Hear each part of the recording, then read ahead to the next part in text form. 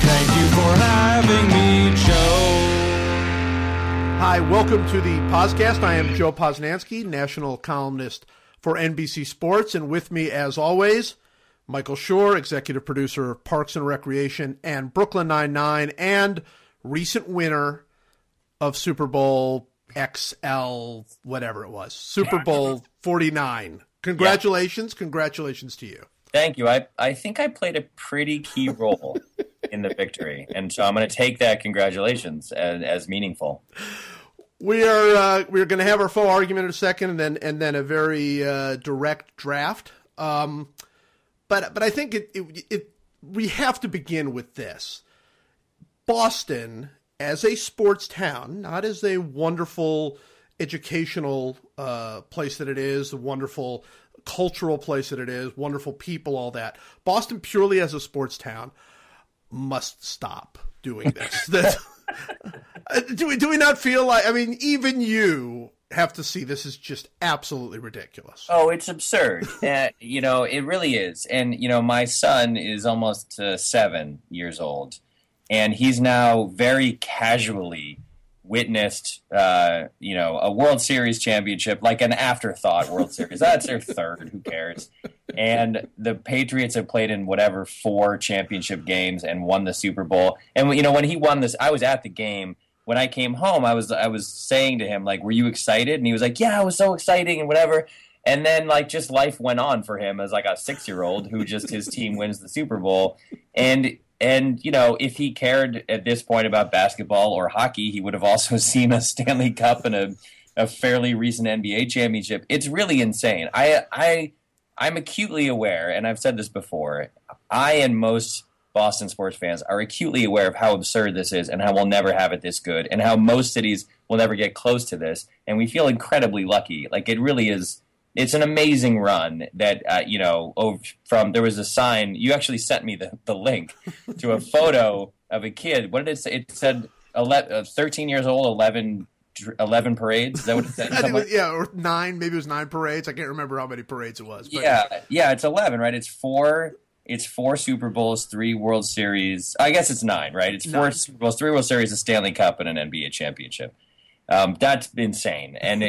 I said to my friends who were Patriots fans after 2003, after the second Super Bowl win, this team never has to give me anything again for the rest of my life, and I'm perfectly happy. The fact that they won 2 Super Bowls in 3 years felt like this is it can't get any better than this. I don't care if they ever win again. And since then, they won twice more, and the Red Sox have won 3 times, and it just keeps going. Eventually Brady will retire, and Belichick will retire, and eventually, the Red Sox will have a fallow period, a sustained fallow period, and whatever, and it'll be fine.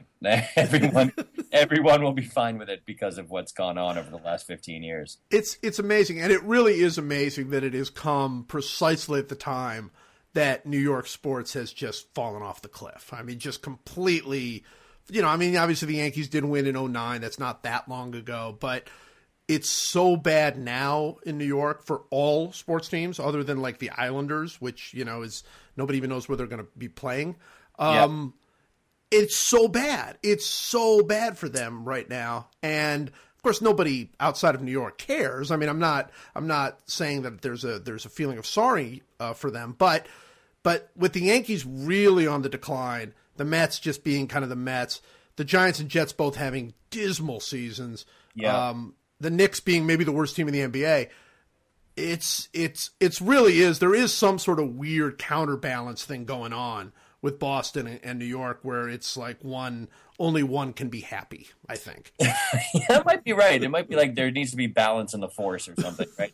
But it'll turn around for New York. Obviously, they have the 2 things that you need to have sustained success, which are a ton of money and a very large fan base who cares. And the Knicks is tricky because as long as Dolan owns that team, I don't know how they really climb out of the hole. But the Yankees, even the Mets have great young pitching now. The Giants, haven't. They either are terrible or win the Super Bowl. It's really weird. Like the Marlins. Yeah, and the Jets, who knows what's going to happen to the Jets, but the Jets, if they had a quarterback during Rex Ryan's run, Are you telling me they wouldn't have won the Super Bowl? Of course they would have. Like he's a genius, that guy. He had an amazing defense.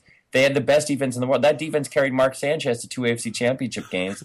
I think it can turn around pretty quickly, especially in the NFL, where you can go 5-11 and then be in the championship game the next year. Like, it's not quite like that in baseball usually, although ironically the Red Sox just went worst to first to win again. So it's a lot tougher to do in other sports than it is in football. I think if you get a great quarterback, the Colts are going to be in the playoffs every single year, barring injury to Andrew Luck, for the next 15 years. And so it's really about getting a good quarterback. And if they get a good quarterback, if any of those teams gets a good quarterback, then they can be right back there in the hunt. So, by the way, the real bottom line here is, like, I couldn't be happier. I think that's what we're getting from this. Yeah, I'm trying to, like, be rational about this and everything. But as a fan, New York stinking and Boston being great after my entire youth growing up in Hartford was the opposite. It couldn't be better. It really couldn't be better. And I'm going to allow myself a small amount of happiness for the flip side of the coin that currently keeps coming up heads for me year after year in every single sport. Yeah, as well you should. I mean, what are you going to do? Not enjoy it? I mean, this is what it is. So, all right. So we're going to have our faux argument, and our faux argument is going to be built around the Super Bowl. We were both there in different places. You obviously were there in the stands cheering, and I was in the press box doing whatever it is we're supposed to do up there. Right. And so here's my question to you. Okay, we all know, and I think we can all agree on this. We all know that Bill Belichick is a big fat cheater. Okay, so that's a given. Okay, we start with that. So my question to you is, when do the rumors begin about hypnosis gate? Because I'm convinced that some sort of hypnosis came over Pete Carroll for that last play, and I know Bill Belichick did it. I don't know how he did it, but I know he did it, and it was cheating. I do believe that, and I think it's going to start. So the last play, you're in the stands watching that Pete Carroll. I don't even know how you would even describe it. What's going through your mind? Well, first of all, in politics, you're taught to basically, when someone presents a question that's a trap, you're taught to basically reject the premise of the question first, instead of trying to answer the question, because by answering it, you seem to tacitly be giving legitimacy to it. So Bill Belichick's not a cheater. Of course he's not. I'm joking. But even though I know you were joking, here's my defense of that play call. Okay. I think that the way he explained it, and by the way, I'm not a huge Pete Carroll fan. I am frequently sending the animated GIF of him smacking on his gum in a super cocky fashion to all of my friends who are Seahawks fans whenever they annoy me. And I'm not a huge fan of his as a dude, but I thought he was incredibly. I thought, first of all, he coached an amazing game. I thought, that Russell Wilson didn't have a completion for a quarter and a half, and the Patriots were doing things on defense that were very much stymieing the somewhat suspect Seattle offense. And I thought Carroll just absolutely came up with an amazing game plan, and he played it like a guy with nothing to lose, which is exactly how you have to coach in a Super Bowl. And I had a great game, and then I even liked him more in what he did after the game was over by throwing himself in front of the train and taking the blame.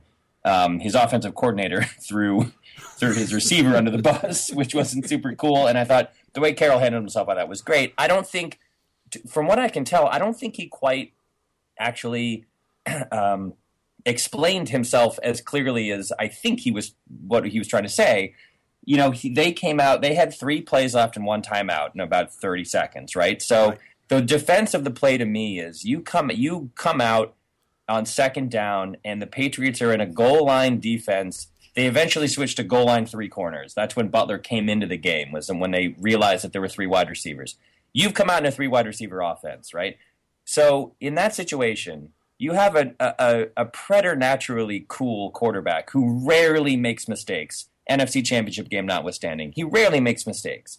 And you have 3 wide receivers, and if you run the ball, you're running into the teeth of a goal line defense.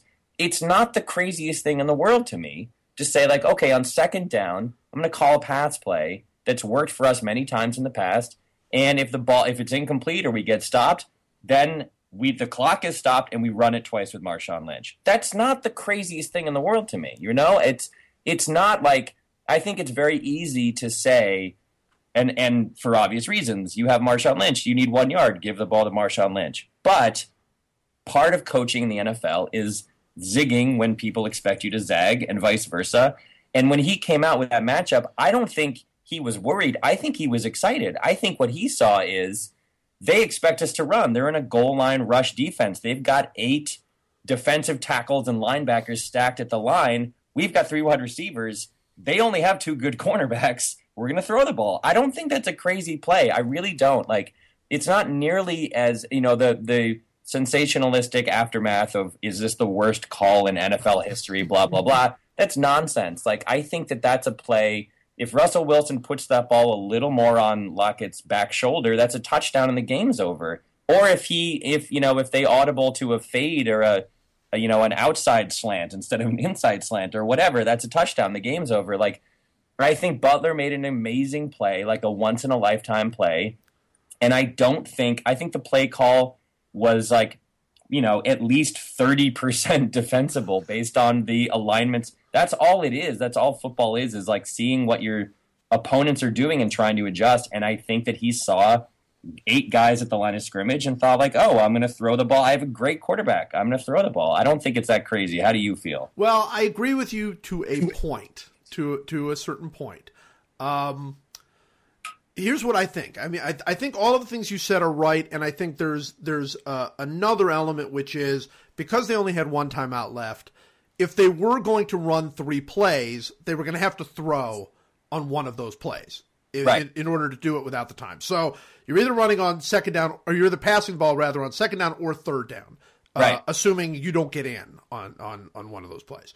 So in that sense, yes, it's defensible in the way that you describe it, which is, okay, look, we're going to have to pass on one of these downs anyway. We're not going to get a better passing matchup than we have here in second down. They put in the 3 receivers, so they were putting it into a position where they were going to give themselves that passing option. When the Patriots came out in their goal line anyway, I think it was an automatic pass in some ways. Right. And so it's defensible along those lines.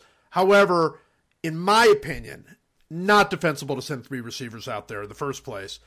You have to score the touchdown, and you have to give your best player. Look, you can absolutely say Marshawn Lynch could have gotten the ball, and even though he doesn't fumble, maybe he fumbles. I mean, right? I mean, there's things can go wrong, and you don't make calls based on the once in a lifetime that Russell Wilson's going to throw an interception on that play. Right. I mean, I get that, but what I don't believe you can ever overcome is this is the Super Bowl and it's to win or lose it.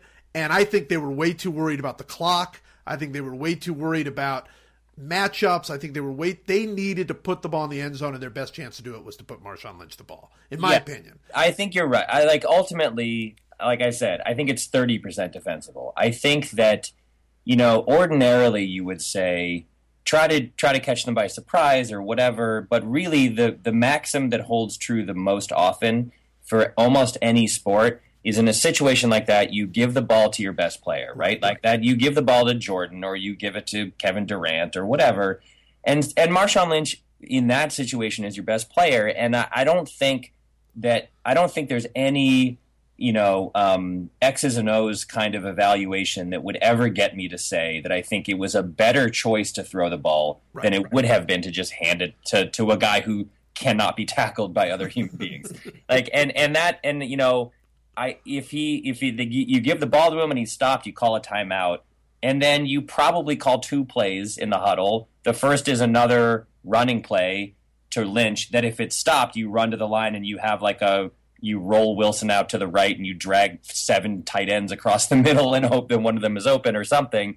And I think that would have been better. Like I do think it would have been better, but I also don't think that it was 0% defensible. I think that I get why he did it.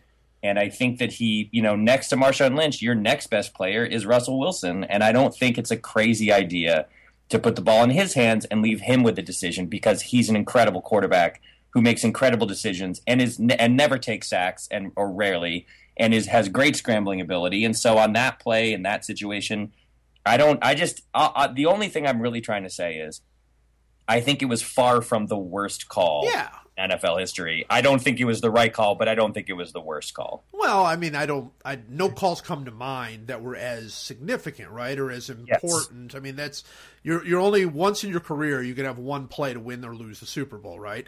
Yeah. My feeling on it is that there are numerous layers that I disagree with. So the decision to pass is one decision.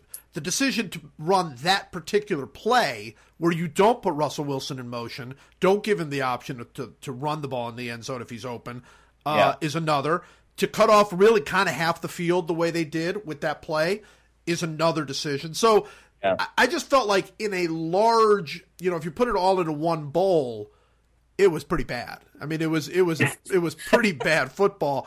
And I really think it was, he said, like, well, you guys can say we're overthinking. I think they were overthinking. I think that's exactly what happened. I think if that's a regular season game in October against the Atlanta Falcons or something, people will still make a big deal out of it. On TV, they'll talk about, and they throw it and intercepted. But it wasn't. It was the Super Bowl, and if the game was on the line, the Super Bowl was on the line. Legacy of this team, it was on the line. Everybody knew how big a moment it was, and in that moment, you let Jimmy Chitwood shoot the last shot, right? I mean, that's the thing, and you'll never get that back. And look, it easily could have been an incomplete pass. It easily could have been a touchdown. It easily could have been anything. But and by the way, Malcolm Butler will never get enough credit for that play. It's almost inhuman what he did. It really is. Like, the more you watch it, the more unlikely it seems. Right. It's like it has the reverse effect on multiple watchings where I keep watching it expecting to understand how it happened, and the more I see it, the less I understand how he jumps that route. I mean, that's a route, by the way. That's obviously a short yardage route, but that a version of that play is being run 20 times a game. Sure. It's just a little pick play where the one guy drives his guy backwards and creates a little space. And to have the ability to recognize it so quickly, and he commits so early that if that play, if Lockett breaks off, takes one step inside and heads into the flat, then he's open by 40 yards. Right. And it's one of those kind of instinctual, athletic, just recognition plays that you just dream about. It's like, I mean, if that were the series finale of Friday Night Lights, you would have been like, it's a little cheesy, but I get it. And I think that's the other thing Carroll was obviously trying to say was like, that guy made a championship play. Like, he jumped a route. He figured it out. He beat the receiver to the ball and he caught the ball. And I think he should have. I think 99 times out of 100, you're right. He shouldn't overthink it. He should hand the ball to the best running back, the most untackleable running back. And, the other thing to say about that is obviously you hand the ball to Marshawn Lynch twice or three times in that situation and he doesn't get in, no one's upset. Seattle fans aren't upset. They're like, yeah, all right, well, they beat us. And in this case, they have an argument that it was a bad call. So yeah, sure. And I would think that's a pretty good argument that they have that it was a bad call. And by the way, I should also point out, Ricardo Lockett has 18 catches in his NFL career, right? Yeah. Regular season career. He's caught a few more in the playoffs, but even if you call that play, you can't call it to Ricardo Lockett. I mean, I think you're 87% right here, but here's the 13% is Chris Matthews had 109 receiving yards and he never caught a pass in his life. Like, that's the way Pete Carroll coaches games. He doesn't, and in fact, it's weirdly Belichickian, I would say. He doesn't care about stuff like that. He goes with matchups. He goes with guys. He's a very good strategic coach who figures out. I mean, they had Chris Matthews is whatever he is, 6'3", 6'4", and Kyle Arrington is 5'10". And so he's like, oh, I know how to do this. You run down the field really fast, and Russell put the ball up really high, and then you jump up and catch it. Like, and it worked 4 times for 40 yards, 30 yards at a time. Like, I don't think that aspect of it would bother Pete Carroll. I really don't, because they don't have a guy on their team except for Doug Baldwin who has any like real track record of catching a lot of passes. And Doug Baldwin was covered by Darrelle Revis and was completely shut down the entire game, except for one play when the ref threw an illegal pick on Darrelle Revis in the end zone. So, I don't know that Carroll would care about that. And if I were a Seattle fan, I wouldn't care about that. He's on the team. He's a professional football player. It's a 3-yard pass from the ball is traveling, 8 yards in the air. That's a pass that every wide receiver in the NFL can catch. I don't think that aspect of it matters that much. I think the play call is the thing. And in terms of the play call, I think he probably made the wrong one. Yeah, well, I think he probably did, and I would disagree with you to an extent on the Lockett thing. First of all, the Matthews stuff, what it reminded me of was, why haven't they done that before? Why? He was 6'3" like last week, also, right? I mean, so and really fast. So I didn't get that, but more to the point, it did come down to. I mean, I don't know that Randy Moss or Jerry Rice or anybody else makes a huge difference there, but Ricardo Lockett got knocked off that ball he did not. I don't agree with the offensive coordinator throwing him under the bus like that, but that wasn't without any substance at all. Lockett really did not make a good play on that ball at all. You're right, but the guy who makes a stronger play on that ball is like Dez Bryant, and they don't have Dez Bryant. That's true. Team. They don't have a guy who's 6'3", like 245, giant, giant frame wide receiver. They just don't have that guy. So that's why you don't call that play. Yeah. Well, there you go. That ultimately, you're right. And I'd also like to point out it's now been 15 minutes, so we should end our faux argument. But this may be the first time that the faux argument actually was kind of a real argument. We kind of disagreed on that. Yeah, we kind of disagreed. Yeah, by between 13 and 30%, we kind of disagreed on something. It's amazing. All right, so let's go on to the draft then. It's time to go to the draft. Well, it's past time to go on to the draft. And I would say that this week's draft, we've done even less work like in preparation or in thought than we did last podcast. Kidding, I've given this almost no thought. I really haven't. I don't even really have my draft choices numbered. I'm going to kind of just fly. I'm going to Pete Carroll this. I'm going to fly by the seat of my pants and see what happens. Well, I think that's the way that these are supposed to be done. So, our draft this podcast is fears. We are drafting fears, right? Right. It's unclear whether that means what are the fears you'd most want to have, what are the best fears, what are the worst fears. It's very unclear what it means. It's very unclear. It might be what fears you do have, which is how I had it. So we are going to draft fears, and I believe you have the first pick. Am I right about that? I have no idea. I think I'm right about that. Your team won the Super Bowl. You can have the first pick.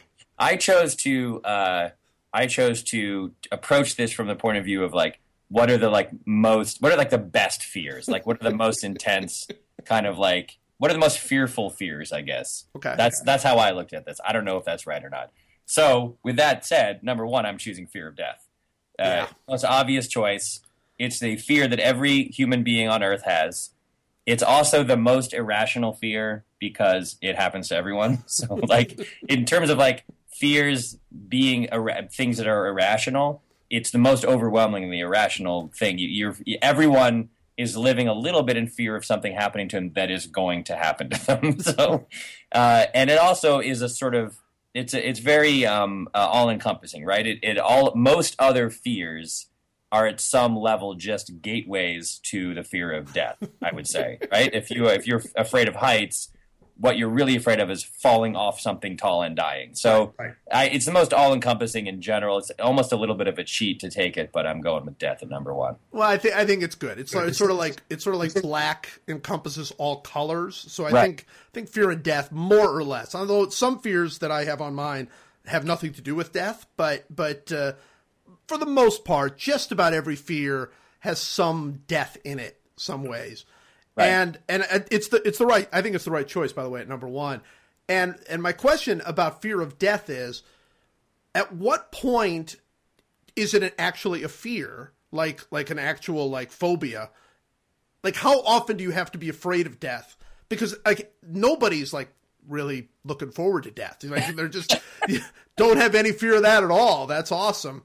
Right. Nobody's like that. So at what point do you think fear of death becomes a phobia, an actual clinical fear of death? That's a good question. And as you know, I received an MD, PhD in clinical psychology from Stuttgart University in Germany. And thus I'm highly qualified to speak on this. And I would say that it's probably becomes an actual fear, like a diagnosable fear, when it begins to impede your behavior in some meaningful way, right? If you can't function in a very basic way, like on Earth, you can't leave your house, get food, eat, form a relationship, whatever. My wild, unfounded guess is that's when it would be diagnosed as a fear of death. But okay. I have no idea. I literally have no idea. But that sounded so good. That really sounded. I was thoroughly taken. All right. Well, fear of death is an excellent choice. My fears are a little bit different. My fears are fears that in some way involve my life in general. So my first fear is astrophobia. I did do enough research to look this up, which is fear of lightning and thunder. And the reason that I've chosen that is my kids suffer from this, as all kids basically on Earth do. Right. And here's what I don't know what to do about. They're getting a little bit older now, and it's not quite as bad as it used to be. But fear of something like lightning is totally rational. It is a totally rational fear. There is electricity coming out of the sky, right? That can kill you because it just happens to hit you. So that is totally legitimate fear. And yet as a parent, you have to be like, no, it's okay. It's not really okay at all. But you still have to comfort them and at some point when they refuse to go to sleep, tell them things like, oh, well, it's impossible for lightning to hit this house because we have lightning rods all over the house. This was my big one, was the lightning rod thing, which I don't believe we do have actually at the house. I don't even know if they're really, that was what I was told when I was a kid and was scared of lightning. So I've used the lightning rod thing and I don't believe it's real. And we absolutely could get hit by lightning. That is totally a fear. They should be afraid of that. It's not to the extent that it keeps them from sleeping, but I've got to tell them like, oh, that's a completely irrational fear. And it's not. It's totally rational. It is a totally rational fear.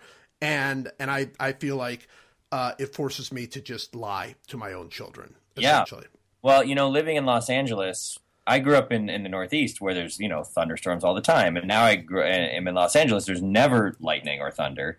And very, very rarely. And just to a week and a half ago or something, crazily, we had in the general area a thunderstorm.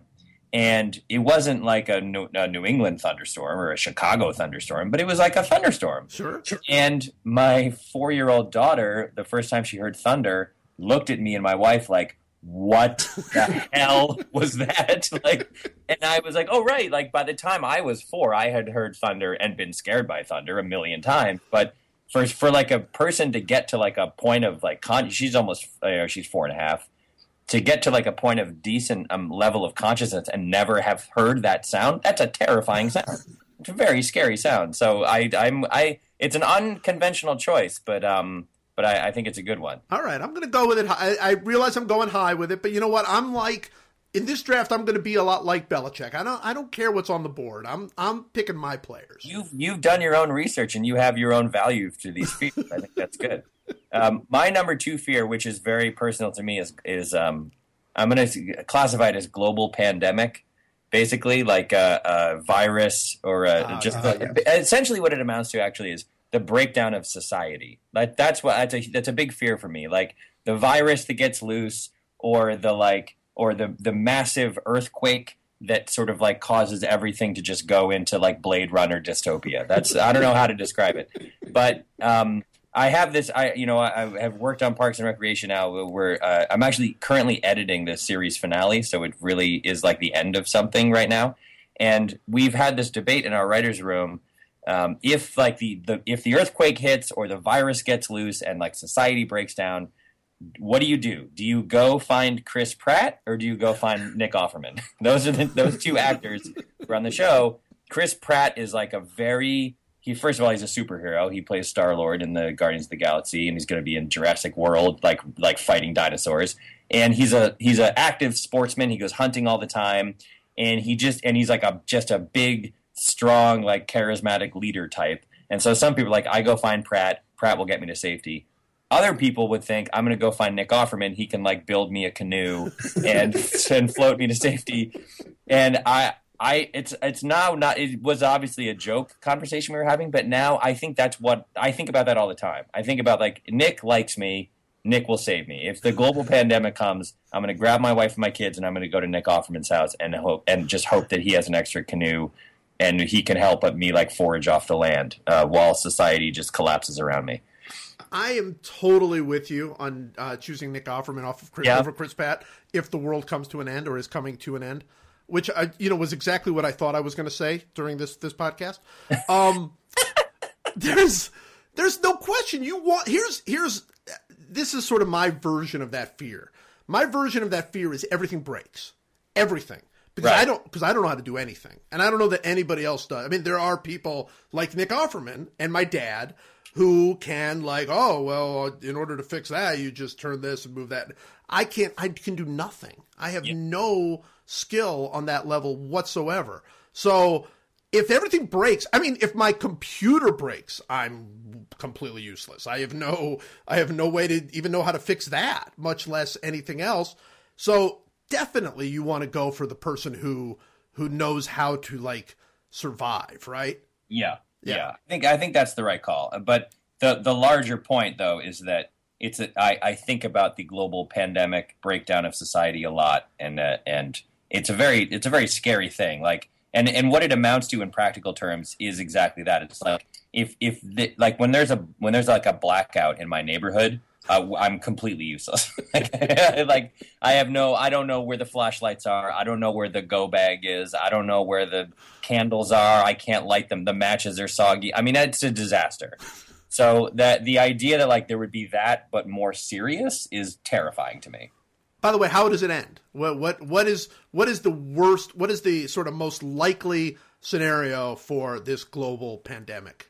To me, I would have said virus. I think I'd probably still say virus at this point. But I think like long term, it may just be like, it may be climate change. It just may be like, like just massive, the day after that movie, The Day After Tomorrow, that kind of scenario where like there's a crazy superstorm and then a giant super volcano and then like all of, South America becomes uninhabitable and then there's just mass migration, that kind of thing. Yeah, I could see that. I've played out a number of these scenarios in my head in pretty elaborate detail, so we can talk after the podcast about the various situations we're going to be facing. Yeah. By the way, I totally that's a excellent fear. Good pick at number 2 for fears, and totally agree. I cannot even see movies where virus is. I can't like that. Whatever that Dustin Hoffman thing, I never saw that. I won't see it. I don't like that. That's way too possible. Like I'm good with like really crazy movies where, look, I don't believe that we're going to end up in the Hunger Games. I don't think that's real, but I'm not seeing a movie with viruses. I'm just not seeing it. All right, so excellent pick at number 2. I think I'm going to go with my number 2. I believe I've written down, and my handwriting is so bad. I believe it's borophobia. I believe.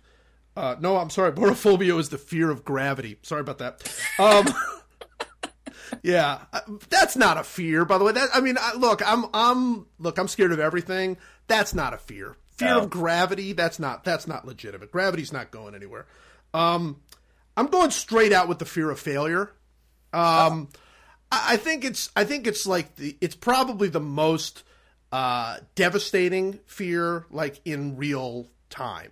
Like all these other fears are, fear of death obviously is much heavier and bigger and all that, but fear of failure is like everybody's got it, like I think for the most part, and it's just pretty devastating. It sort of keeps you from doing anything you want to do because you're afraid that you're not going to be able to do it. And it's another thing I see in my kids. I mean, it's definitely in me. I've got a huge fear of failure thing, which is why I do nothing at all.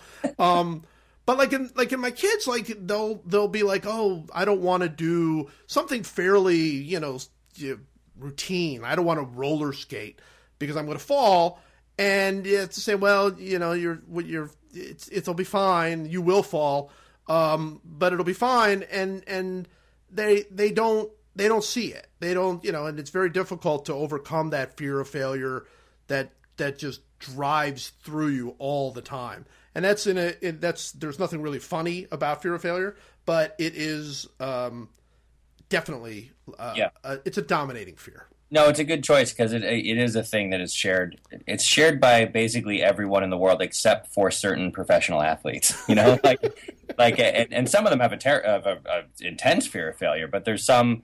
I think the reason that some of those athletes are successful is because they just have managed to drive that fear away. Like I think, like Dustin Pedroia, I think, like for example, just is like I'm going to succeed every single time. And if he doesn't, it just makes him angry. It doesn't make him scared that he's going to fail again.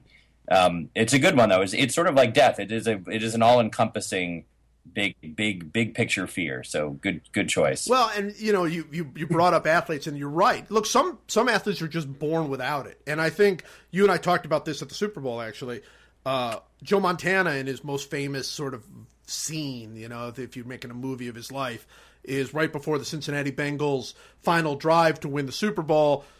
He's in the huddle, and he turns to his teammates and he goes, "Oh, look, John Candy," and everybody kind of looks in the crowd, and John Candy was there, and everybody laughs and whatever, and everybody relaxes and they go on the drive. And you and I both tend to agree that was not really an effort to calm them down or get everybody excited. It really was Joe Montana. That's how Joe Montana's mind works, that he literally, in that moment, there was no anything other than, hey, look, there's Joe Montana. So there was no fear of failure. And I think that's the way he played. He played as much as anybody I can remember. Jordan was this way too, but the great ones have it. There is no fear of failure. None. Not even like probably the amount that everybody should have in their lives. Yeah. Just completely gone. No fear of failure at all. Yeah, it's probably a key component to a lot of sort of championship caliber athletes, right? It's like you don't, it's what keeps you from hesitating at key moments from doing what you've practiced doing, right? Absolutely. Oh, I wish I had that. Okay. I'm going with number 3. I'm going with something that actually is personal to me, very personal, which is the fear of getting lost. I have the worst sense of direction. It's not even true. I have no sense of direction. I don't have the worst. I do not have it. It's not a part of my brain that is active in any way. And like I lived in Manhattan for 8 years, and Manhattan, as you may know, is a grid of straight lines with numbers. With literally just numbers. I got lost constantly. Every time I came out of a subway, it would take 5 minutes for me to like look around. Am I in the northeast corner, the southeast? What? Like I would always just go. I got to the point where I would get out of the subway and I would just walk straight in some direction, like I knew where I was going, just because I needed to get to the next street to see if I was going the right way. And almost every time I wasn't, and I would have to turn around and go back the other way. And then I moved downtown. And I lived close to the West Village, which is not straight lines. And there was more than one occasion when I would exit a bar, usually at about 3 a.m, and I would be like, "Well, now is the time of the evening where I wander aimlessly for 90 minutes until I find a street that leads me home."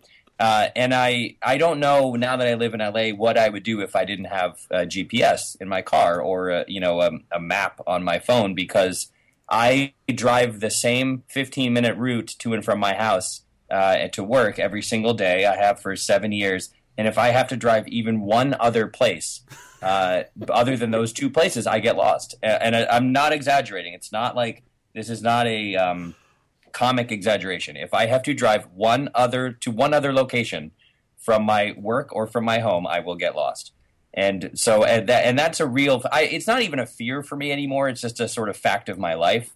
But I remember when I was a kid, because I had this, I did have a fear because I was extremely bad at navigating.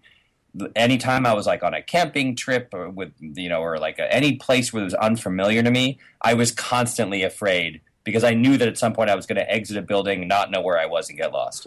It's a very scary feeling, especially for a kid.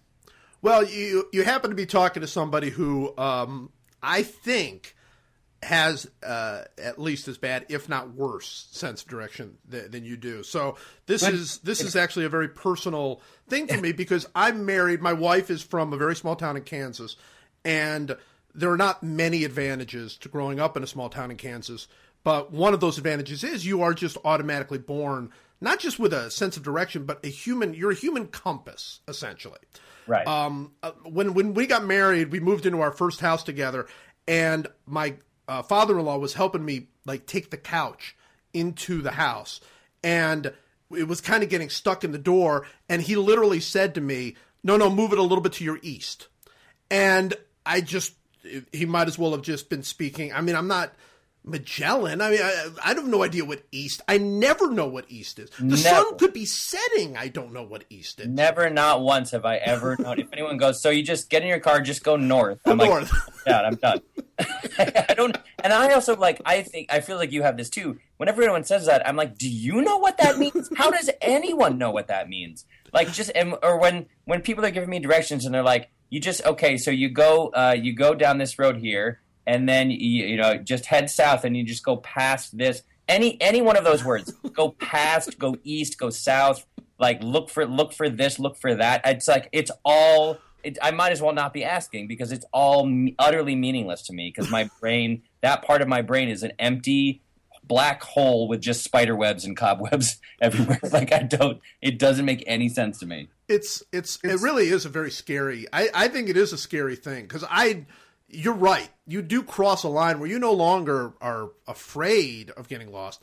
You know you're going to get lost. The question is, how long will it take you to escape the loss? And by the way, the GPS thing is incredible. I mean, I have like 12 of them now that I carry around. Like I literally have a backup GPS going in my car at all times, just in case the first and those GPSs could tell me drive off the bridge, and I would. I mean, I am following that GPS because there's no way I'm going on my own out there. There's no chance. Yeah, I know. And people will tell me when I say I have no sense of direction and that I rely heavily on my GPS, they'll say the same thing usually, which is like, well, if you don't use the GPS, you'll never learn your way around. And my response is, no, if I don't use the GPS, I will die in the wilderness. So like, I would rather never learn than die in the wilderness.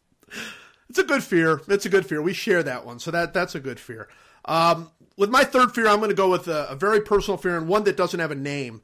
And it's something very specific to me. I would imagine none of the four people listening to this will in any way be able to relate to this.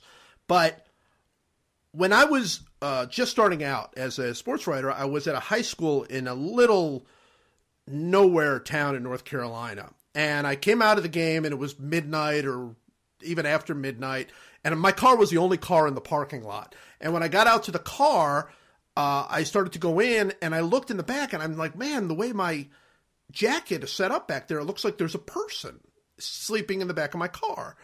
And then I realized there was a person sleeping in the back of my car. And I didn't have any, I mean, there was nobody around. It was dark.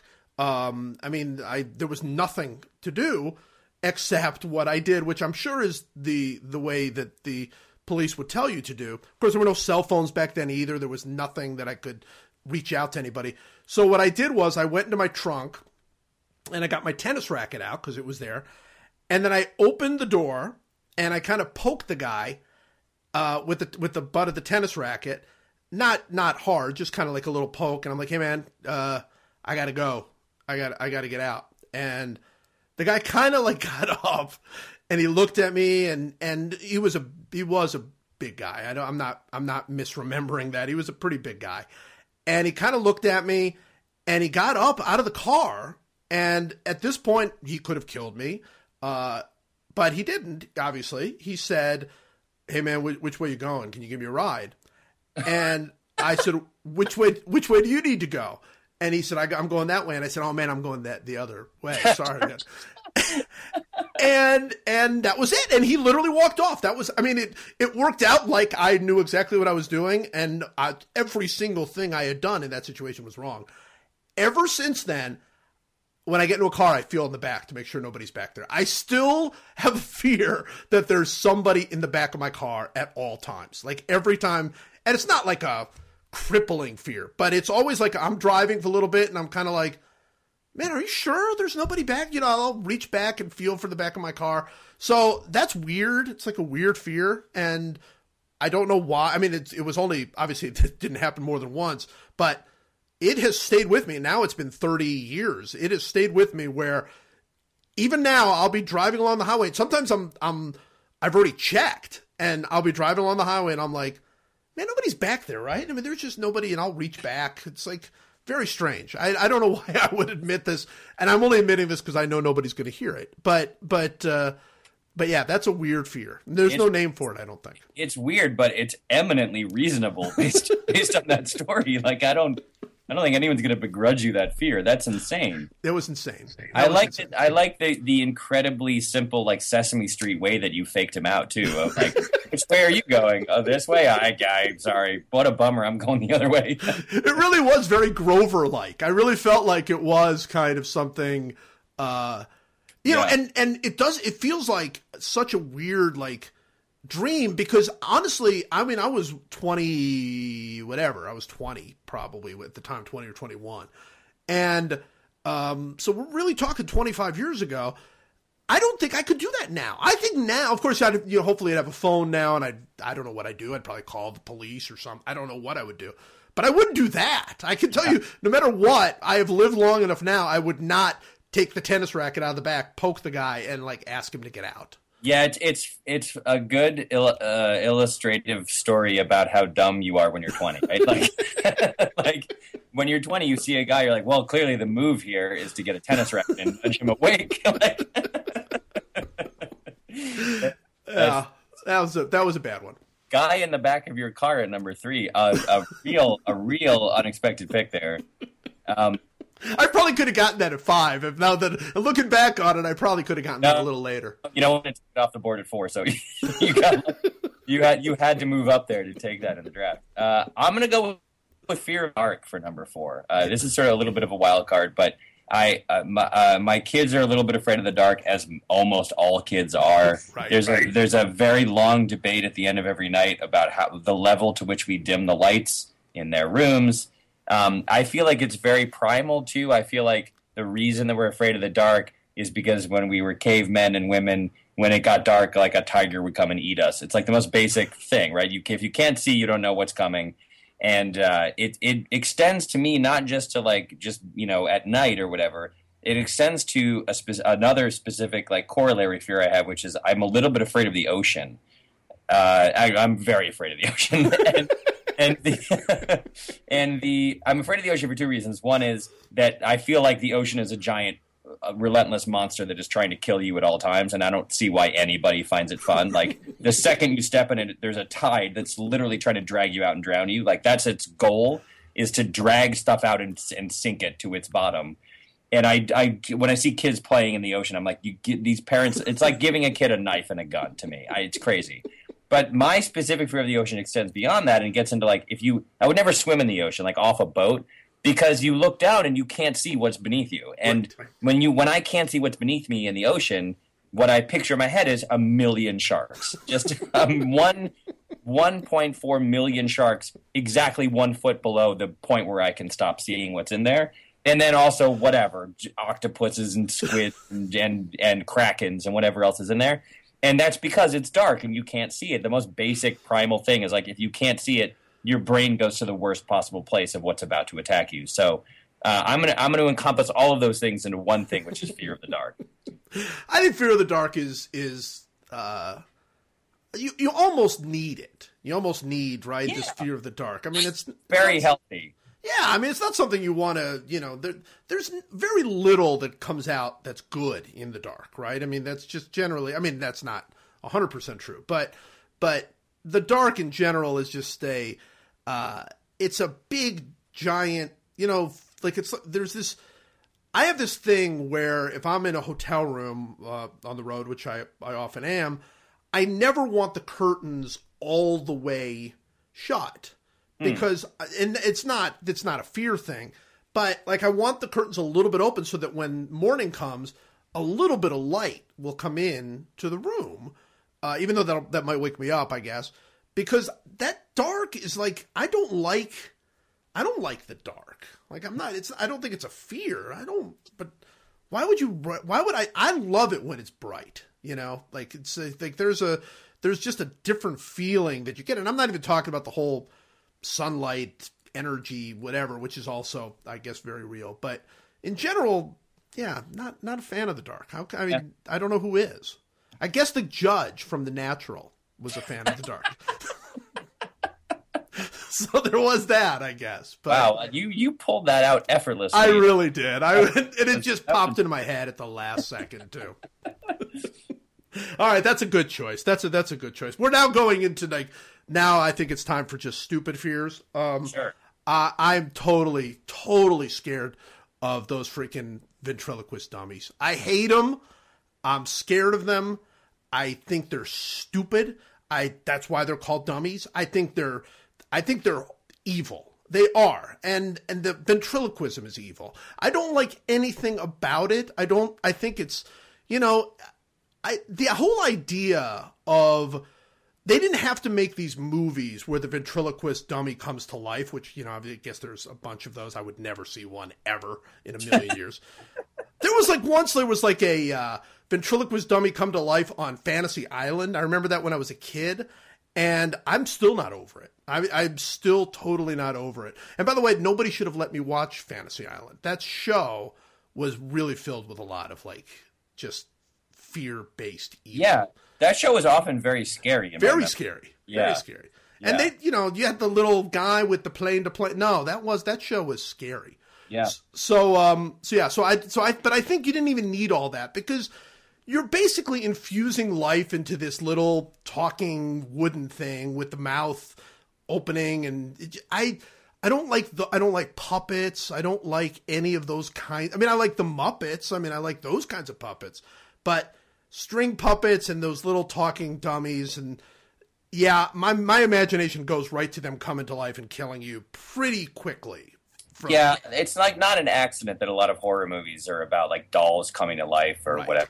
They're creepy, they're weird, creepy, and that they're this weird link to this old timey kind of vaudevillian circus past where that was the best, that was the most entertaining thing that you could offer people in 1879 or whatever, and now we have way better options for entertainment, and they should just be, all of them should be rounded up and tossed into an incinerator. In my opinion, because they're creepy and they're gross, and I don't like them. I totally agree. And by the way, what about that Punch and Judy thing? That was once that was Parks and Rec. That was Parks and Rec of the 17th century. Yeah, all stuff is weird and unpleasant. I don't like it. I'm with you on this. I think it's a good choice. Yeah, I don't like wax dummies either. By the way, no. wax statue like Madame Tussauds.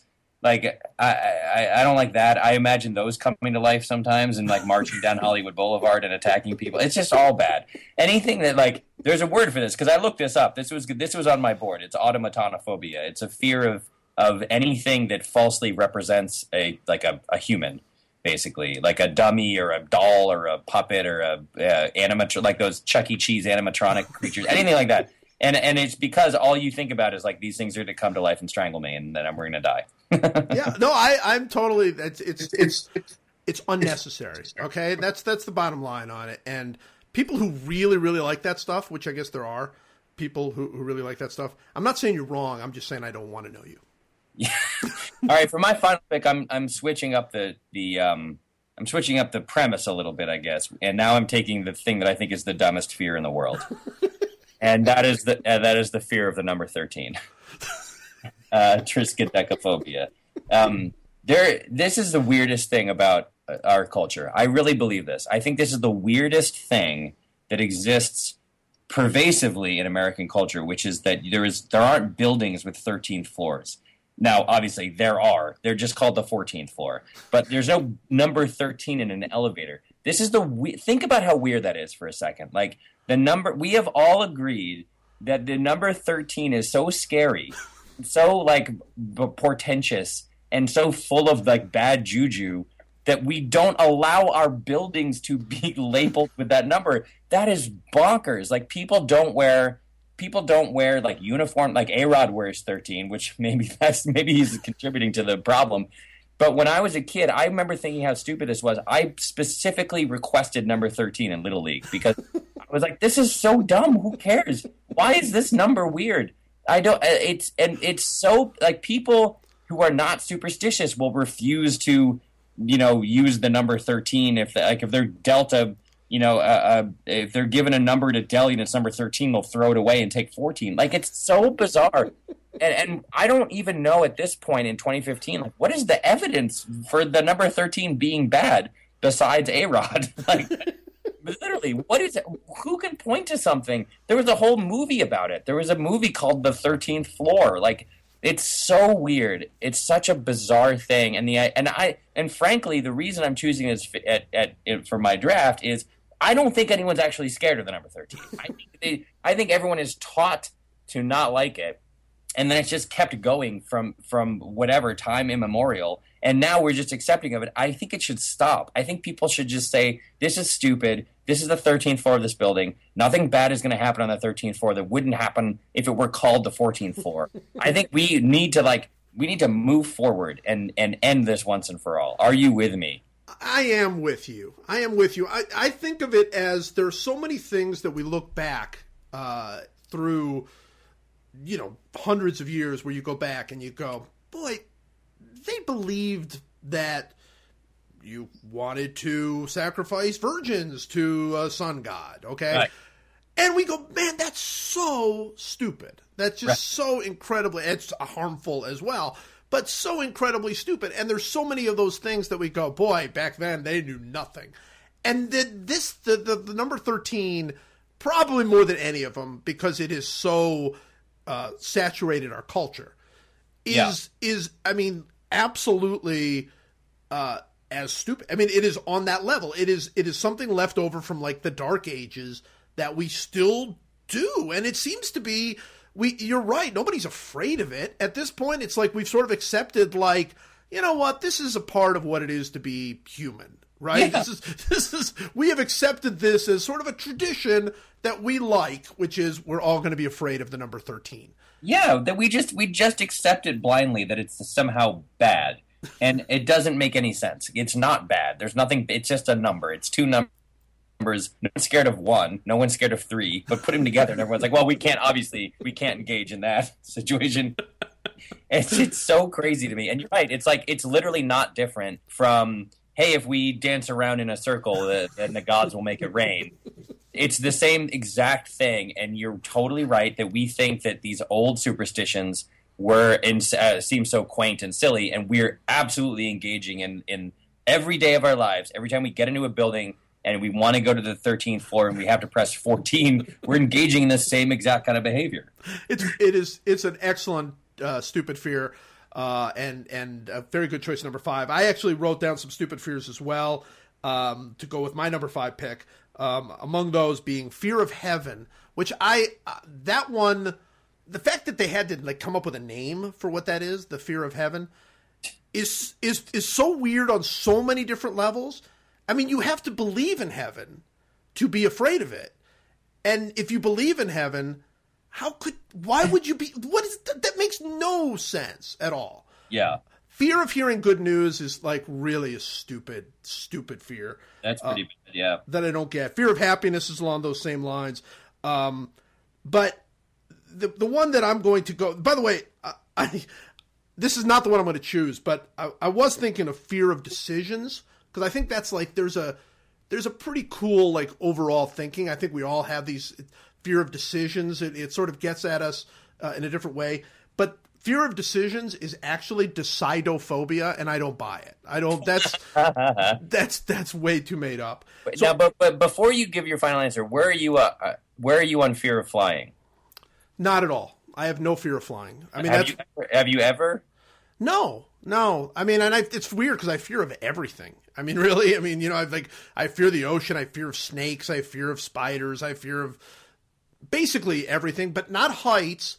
And honestly, and you tell me, this is probably really stupid. When I get on a plane, I feel really safe. I mean, then look, it's no fun when you start going through some real turbulence, and maybe then I would have a different feeling about it. But I feel really safe because it is obviously the safest way to travel. But much more to the point, there are people out there who they say their fear is based on this powerlessness that they would have if something would happen. And this is probably just a very bad part of my sort of well-being and thinking. But I don't want to be in power if things go wrong. I want a trained professional in power. There's nothing, including writing, that I feel like so confident in myself that I'd want lots of people to be like relying on me for like in order to survive. So I get on the plane and look, I don't want to think too hard about the pilots getting paid like $12 an hour or whatever, and maybe had a bad day and all of the various stories you hear. I don't want to think too much about that. In my mind, there is a trained professional at the wheel, or whatever it is that they use to fly the plane, and I want that person there. I don't want to be there. I'm happily giving my life to his hands and feeling good about it.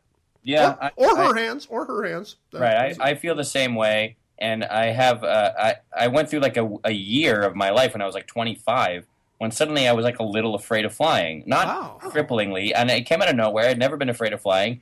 And then it sort of went away. And I was like, no, right? Like, it was very weird. It was just, I don't know what it was clearly some other thing going on in my life or whatever that was causing me to be a little bit afraid of it. But it was never crippling. I never, like, didn't fly somewhere because I was afraid of flying. But I would just be, like, a little more nervous and anxious. And then after about a year, like 4 or 5 flights, it kind of disappeared. It's very, very interesting. Did you have a bad experience? No, it really wasn't a bad experience or anything. There was no reason for it. Like most fears, it was completely irrational. Someone did tell me on the back end of the year. Someone said to me like, I was talking about turbulence, and someone said like, just think of it like you're a boat and you're on water. Like that's what boats do when they're on water, right? They kind of bounce up and down because water is the thing that keeps boats like afloat. And I was like, oh. And then when we would go through turbulence, I would just picture a boat on water, and that really helped. And then it went away. I am afraid of boats, so that would not help me. I don't know. It's a really good point. It seems to me, if you think about it, we should be afraid of flying, right? I mean, there is no real conceivable explanation in our minds for why we are in the air, right? I mean, that's for a human being, that should be very scary and very, and then obviously you do it a lot, and maybe some of that goes away. But I've just never had that fear. And it's weird. It's sort of like I was given that one thing because you're afraid of everything else, but that you're not afraid of. So, yeah. All right. So my choice, my last one is going to be a stupid one. I'm going to go with macrophobia, which is the fear of long waits. And I know that's really kind of like, we've been talking about really crippling fear. The kinds of things that you act on or whatever. I don't think there's anything more in my life that I act on than my fear of long waits. I will not do anything essentially that will lead me to a long wait. So that will lead me to being way early at the airport. It'll lead me to making reservations well in advance of where I'm planning to go into dinner.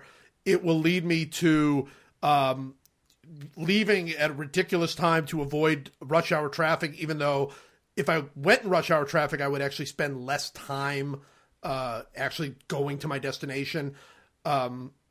It does all kinds of things that it has this very big effect on me. And for a while there, I thought, well, this is just, nobody likes to wait. But I think now that I've realized that there is actually a fear of this, I think I have it. I think I do. I think I do not like... the idea of seeing a crowd, I do get this feeling when I see like a really crowded place and I need to go in there. And maybe it's a little bit of a fear of closed spaces or something. I don't know. But I see like a really crowded place and I'm like, oh my God, that's an hour wait. This feeling comes over me like they could be giving like the most delicious food ever made. I'm not going in there. There's no chance I'm going to wait an hour for anything at this point in my life. So fear of waiting, big part of my life. Here's the question though. I'm not going to quibble too much, but Is it a fear, or is it just an intense dislike? Probably an intense dislike, right?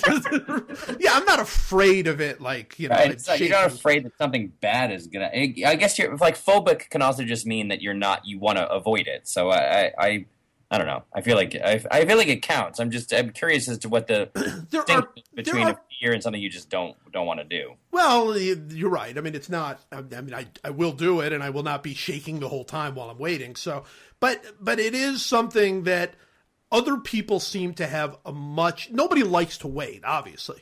Yeah. But other people seem to have much more of a tolerance for waiting on stuff. Like something is good enough at the end that they think it's worth the wait. And obviously we all do that. I do that plenty in my life where, okay, well, I'm going to the Springsteen show, so in order to get there, I'm going to have to wait and do all this. So I get it. But I really believe that I probably will go more out of my way to avoid that wait. Like, how are you on waits? Are you okay with a wait? I don't love them, but I have like very low blood pressure, and I don't get overly annoyed. I'm like fine in a grocery store or whatever. It's only really a problem when I'm with my kids, because your kids get so impatient, and then that makes you a little more impatient, and you're trying to sort of manage them too. But I don't know. I let my mind wander off, and I kind of like, you know, it's not a thing that drives me nuts. I have a pretty high tolerance for waiting in line. Well, that's an interesting thing, because I got to say, when I am actually waiting, I'm not like horrible. I'm not miserable, or, you know, I do the same thing. I'm not, you know, I'm there. Once I've accepted that I'm going to have to wait, right, I'm pretty good about it. I mean, it's not like the worst thing. So it's more anticipatory then. Yeah, right? yeah. I fear it. I think I do fear it. I fear waiting. And then once I get there, it's sort of like, you know, I'm still scared. I didn't put this in there. I'm still scared of needles. Like, I don't like needles at all. I'm always convinced whenever people talk about steroids and they say, oh, would you have used steroids? And I'm no chance I would have used steroids. And not because I feel like I'm morally any better. I'm not letting a needle near me. But what about the cream and the clear, man? We've made advances now. You can do this stuff. I might have done that. I'm not saying I wouldn't have done that, but I'm not doing the needles. Plus, I'm not the cream and the clear. To me, I'm still not buying it. I'm no scientist, but I'm not buying it. To me, the steroids that we're talking about, man, you have to inject you, and I'm not getting injected voluntarily for anything. There's no chance. I have some interesting news. As you were just wrapping up, I crunched the numbers on our draft. Dead tie, an absolute dead heat. We each got 117.48 points. That's incredible. First time it's ever happened. That is really the first time it has ever happened. And it's the right draft for it to happen with. All right. Well, this was great. Congratulations again on your team's Super Bowl victory. And you were there to see it. That had to be. Is that the greatest sporting, like, live experience you've ever had? Unquestionably. Yeah. And again, reminding myself how lucky I am that my teams have been so successful. It just so happens I've never been at any sort of like, I've never been at like the final game of World Series. I've never been I was at the 2003 AFC Championship game in Foxborough when Ty Law picked off Peyton Manning 3 times and they advanced to the Super Bowl the year they beat Carolina. That was the next best compared to this, and that's now a very distant second because that was just a well-played game where the Patriots won at home. But this is easily the most sort of exciting and wonderful live sporting event I'd ever seen, so it was pretty special. We're going way too long, but I do have to ask you one last thing. Please. How sure were you that they were going to lose? 100.0%. I mean, this has been talked about to death, but the build-up for Patriots fans going into that game was, it's the Tyree Stadium. Like, it's this is the stadium where the Tyree catch happened that denied them 19-0, blah, blah, blah, blah, blah. And so when Kurtz made that catch, which was at the opposite end of the stadium from where I was sitting, I was just like, well, I actually almost walked out. Like, there was literally no question in my mind.